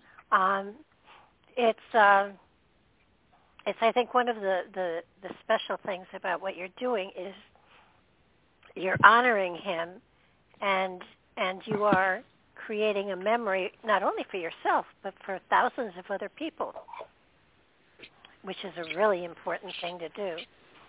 You know, I think... I'm sorry, go ahead. In many ways, though, his death was your entree into your purpose in life. You know, I believe that, but it sucks, and I hate it. You know, I hate that thought. But I do, in fact, believe that. You know, I wish it wasn't true. You know, I wish that my purpose didn't involve his crossing, but I think it is. You know, I think, you know, it's one of two things that we made something good and tangible out of something horrible. But I do believe that. But his work, Joe, was done. Yeah. I mean, he got you to a point where you would be able to, at some point, take that step to be able to communicate with him. So, you know, he crossed over so that he could establish his link on the other side. That was his job. I know. It's heartbreaking, but I completely believe that, you know. Well, you've got so much, you know, you've done so much, and I'm positive there's another book. Oh yeah, I'm starting the third already. You know, I'm already in the third book. I'm going to be doing this, and here's a cool thing. This is the title of why the title of you know, We're Not Done Yet, Pop. Is that as I was finishing the first book, Barbara, I was getting a little melancholy, which is a great term, right? A great Irish term. I was getting a little melancholy because I was afraid if once we finished this project, that maybe our connection would diminish, right? And so, but he wanted me to finish the book, and he wanted me to finish by Father's Day, and I did. I finished by Memorial Day, but he wanted me to finish it by Father's Day, and I did. And then he said to me, "We're not done yet, Pop. We're going to be writing books until you cross." And it was like somebody just took a huge weight off my shoulders, Barbara. And I knew that I'm free to finish this project, finish the second book, and he's still going to be right on my shoulder, right next to me, while every paragraph, every keystroke, everything. Well, I think each of the books is a stepping stone for a greater depth in the understanding of the process and how they are able to communicate.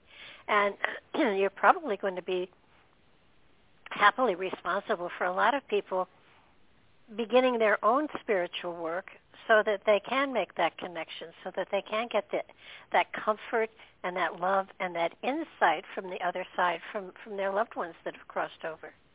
Isn't that something? You know, I actually do believe that in my heart of hearts, long after I'm with Chris on the other side, people will be reading our books.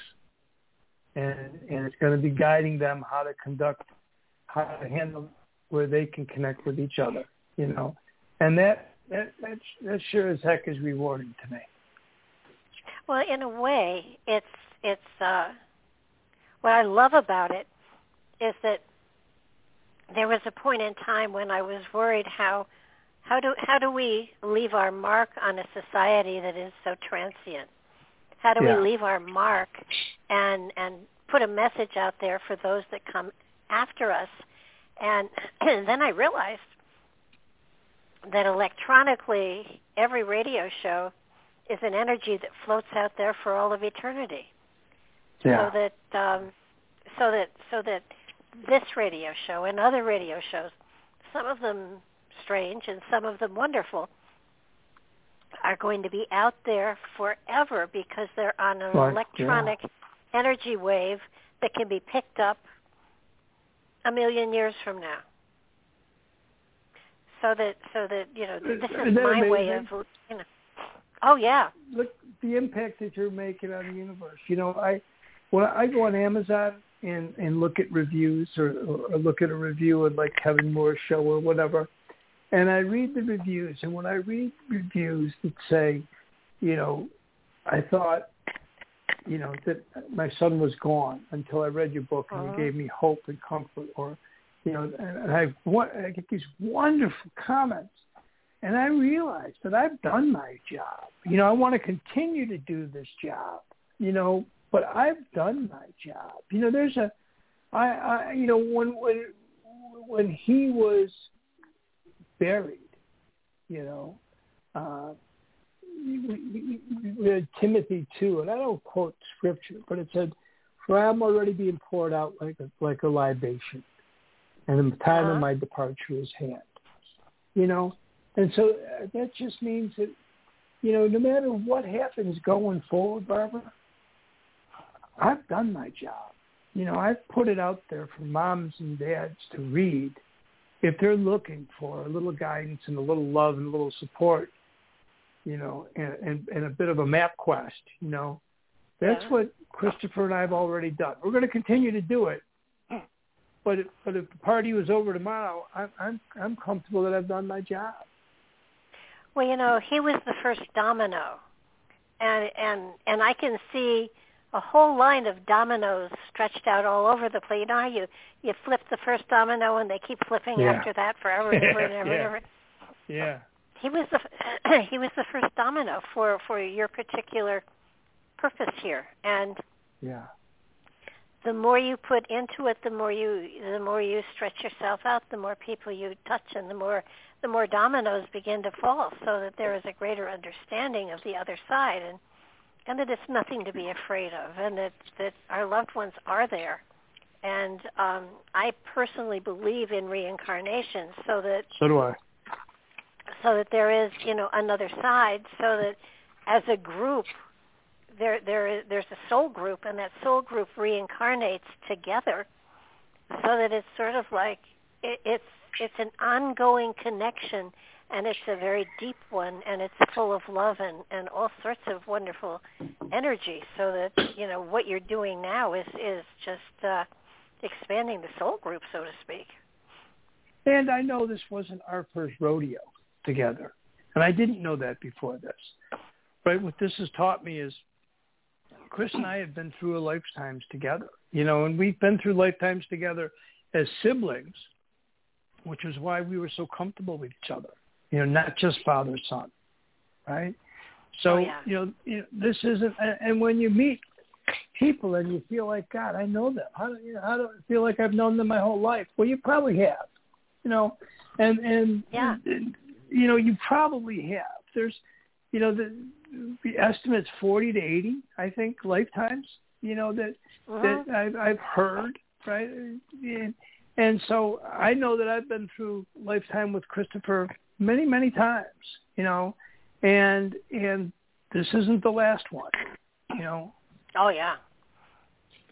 Somebody said to me, saying goodbye to a loved one or whatever, was so painful, and I found a poem that I just loved.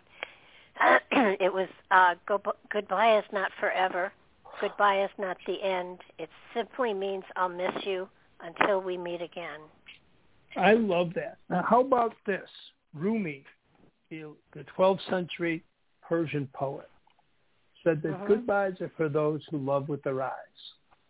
For those who love with their heart and soul, there's no such thing as separation. Absolutely. And when that's you why have I that... laugh when people talk about New Age, right? They talk about New Age. It's like, come on, this guy wrote this in the 1100s, right?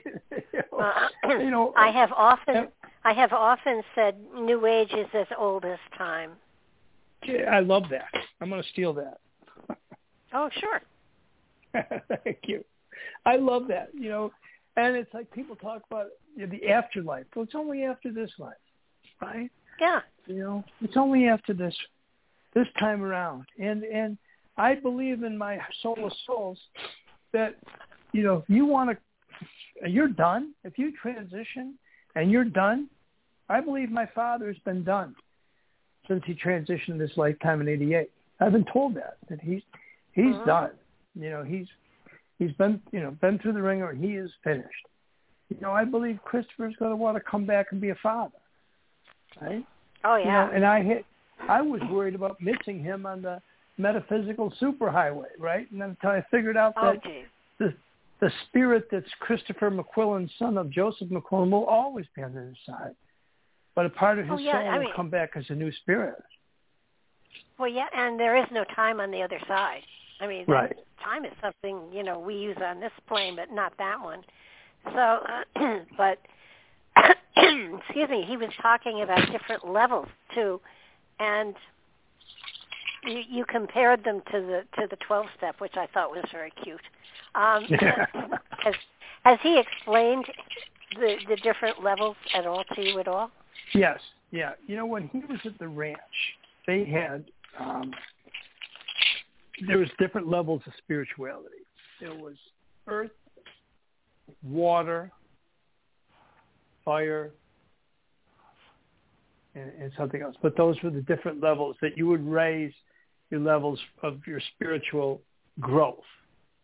And here they were surrounded by the beautiful foothills in Tucson, of the Rangoon Mountains and the Dragoons, and it was and so each level. And so he explained to me. He said, "Dad, my levels here are like the levels at the ranch." He said, "Now I don't want you worried, because me moving up in levels isn't going to diminish our communication. It's kind of like me calling you long distance from Tucson or Los Angeles. It's the same clarity. It's not going to matter. We'll always have this." So, I understand that. I've also been told certain spirits that I know are happy in the level they crossed over at, don't want to move up. Christopher has continued to move up in different levels, and that's really heartwarming to me. I think he's, like he did at the ranch, he's taking his role very responsibly about moving up in levels on the other side. Well, I think, part of it is that he doesn't have to, so it's more fun. Yeah, it's your choice. He said, he wasn't a great student. He was great on the ranch, but he was never a great student. But he said to me, "Dad, I'm a really good student now. He said he's learned to speak French. He's learned to surf. He said, which might be a little dangerous for me at my age, And he laughed at me. So the levels are, you want to sit on your butt, on the other side, it's your prerogative. You want to advance and move up and become more spiritually evolved, that's your opportunity too, and that's what Chris is doing. I'm told by mediums all the time that, man, he's evolved. He's actually, my one buddy Andrew Anderson said, he actually appears bigger, which means he's evolved as a spirit on the other side. Well, that is cool.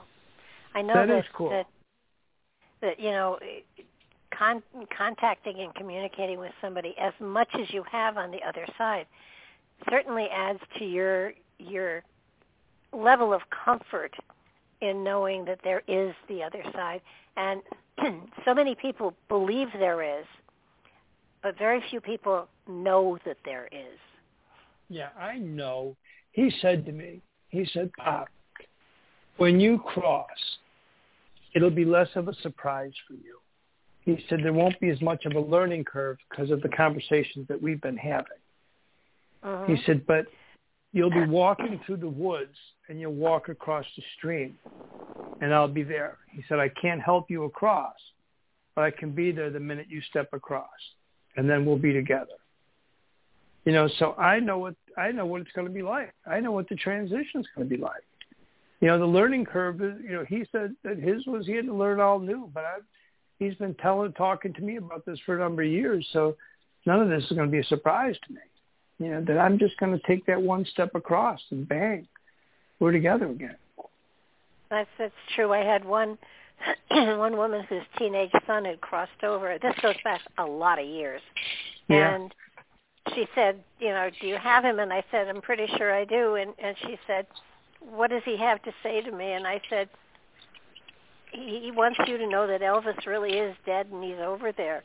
And I thought, oh my God, how can I tell her this? And she burst into tears. She said, that's my son. Yeah, that's amazing. Yeah. You know what? They are there. Oh yeah. It's just you know, they not with the same notoriety and stuff like that, but that was the one thing that her son always, you know, he was a fan. He really loved Elvis and his life, and he knew all of. I mean, he was an expert on him, and just as he was passing, he said to his mother, "I'm going to check and see if Elvis is really there." And that was the first message she got from her son. Not, I love you, Mom, and don't worry or anything. Elvis is really dead. He's over here. How's this? Here's what Chris said to me on October 16th. He said, I miss you too, Dad. We will share this place, this incredible place. It'll be like crossing a shallow stream. You have to cross it yourself, but I'm right on the other side. So it's just natural to walk across to me. And then you're in. You'll be on the other side, you and me. How's this for awesome? But not today. Today is for writing books and presentations. Carry the word, Pop. We're all behind you. Yeah. You know, how validating is that? It's so cool, and yet, you know, it's kind of like, well, damn, I have more work to do. Yeah. But, you know, it's kind of like, I know that I'm not going to pass until I finish the work I have to do. Yeah. And you know, I've got a long list. I've got a long bucket list here. So I once said to my son, you know, I will probably traumatize my great-grandchildren at the rate I'm going. So. Well, I kind of figure I think I know about when I'm going to cross over, and I'm really comfortable with it. I mean, I don't know my date, but I have a feeling, you know, and it's kind of comforting to me. You know, I kind of know when this whole thing's gonna go, and you know, it fits kind of in my plan, so I'm grateful. I think that's a good thing, and it feels like too, you know, when one of your kids has a child and it's a son, I will bet you money they name him Christopher. I wouldn't doubt it.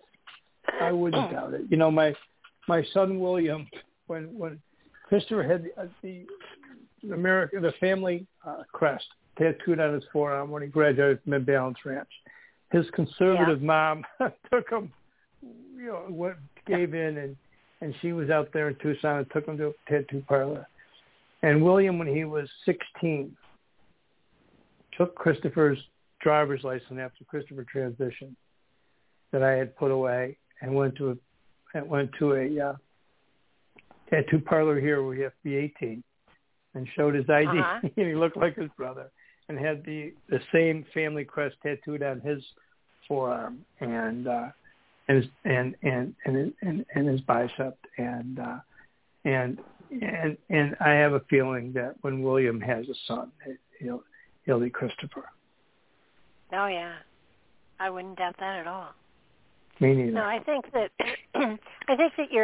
both your kids too are going to come to terms in their own way.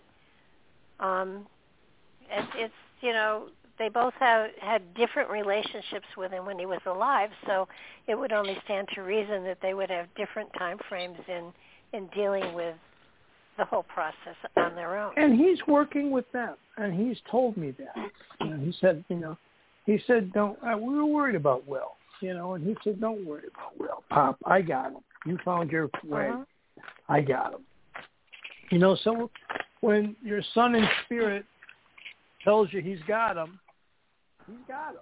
It's okay. Well, also one of the ways that the other side does communicate with us is in dream state, and it wouldn't surprise me at all if that's how he's working with his brother and his sister. Yeah. I think she's still a little. It's going to take a little while to break through, but we got time, And I think Chris is already coming to Will. Well, I bet he's actually with both of them. They don't even probably notice the coincidences and the synchronicities that are happening in their lives that are allowing them to be more comfortable with the whole process. Yeah. I know. Yeah, I know when he's guiding me, and I think they're learning. Well, I think most people don't realize the synchronicities that occur in their lives and how Spirit is always at work within those synchronicities, giving messages that are subtle and simple. And the more you recognize the synchronicities, the more you recognize the coincidences and write them down, the more connected you are to the whole process, and the more easily it is to then transition over to actually communicating with the other side. I think you're right. I think it's 100%. I think sometimes it just takes. You got to let go. It's like being right. It's like being on the.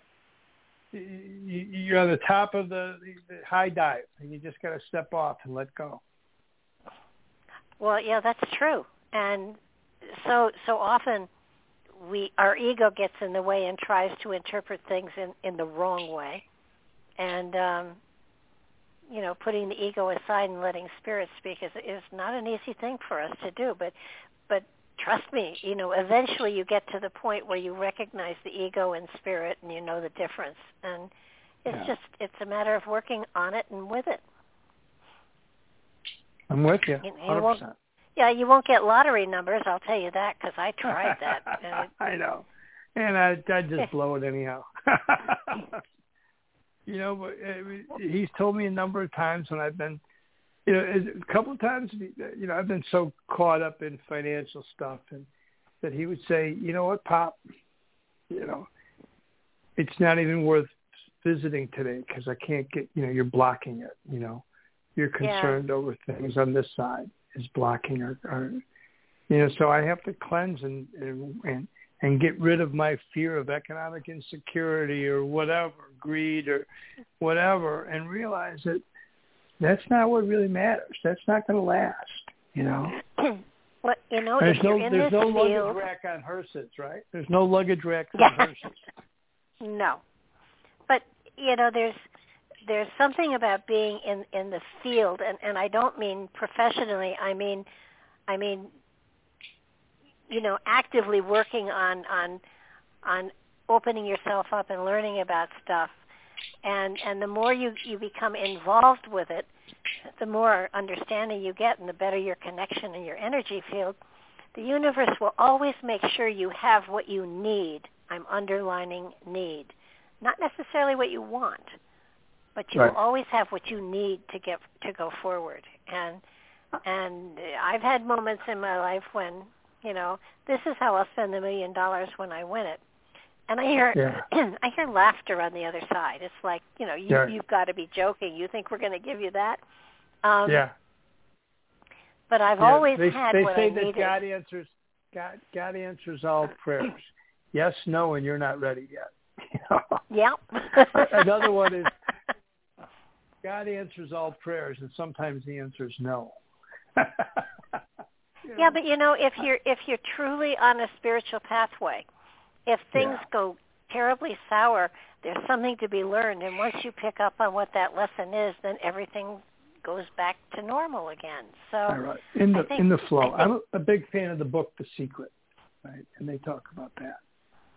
You got to be grateful, and when the universe does open up, you got to show gratitude, and you got to pay homage to whoever is the source. In this case, God. Absolutely. Now, there's so much to this. It doesn't. You don't have to sign up for a woo-woo convention. You just I have certainly to wouldn't. I certainly don't seem like the type guy for a woo-woo convention, for sure. Well, they're out there. I know. But I know there are. But it's interesting. It is a singular pathway you're on, yet you always have company if you open yourself up to it. But I was with 900 people. I was up and helping parents heal out in Phoenix with a wonderful gal, Elizabeth Bassan, put this group together. And this was their second international conference. And I was honored to present to a group, a breakout group. But we were with 900 parents, all of the same mindset, spiritual connection, same shining light parents. I mean, it was so amazing, Barbara. Just the energy in that room. Everybody just connecting with their kids, and all their kids together on the other side. It's been a week and I'm still floating. Well, it's one of the better highs there is, for sure. Right. And I've tried them all. Well, I've tried quite a few of them, and it's the only one you don't get a hangover from, for sure. That's right. And nobody's looking over your shoulder. It's legal. Yeah, well, it's kind of like it's not a hangover; it's a hang on. Yeah, man, you just want to hold on to that feeling, that high, that connection. Absolutely. 900 people in the room while Susan Giesman, ended with this wonderful talk, and we were all holding these electric candles up and saying our own kids' names, and it was just, and they were just on the other side, man, hugging and celebrating, just grateful that their parents, are making the journey and still keeping them in the forefront of their lives. There's nothing more important in my life than my son, Christopher. It wasn't on this side, it's still on the other, Oh, yeah. He's what, there is nothing more important than that boy to me. Well, he is special. There's no doubt about it. I just noticed our time.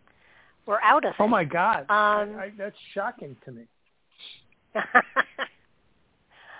Oh, now why should it be? It's your favorite topic. Of course it's time for It's my favorite topic. We could go on for 2 more hours.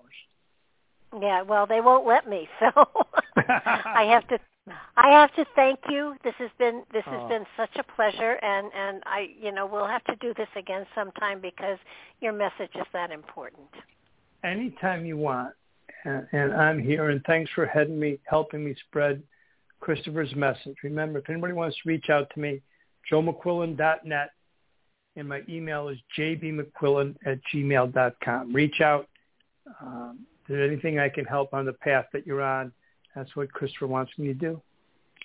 Fantastic. And I thank you so much. I thank also everybody for listening. Check us in tomorrow night. Mark Eddy has a great show, and I'll be back again next Monday. Thanks for being with us, everybody, and good night.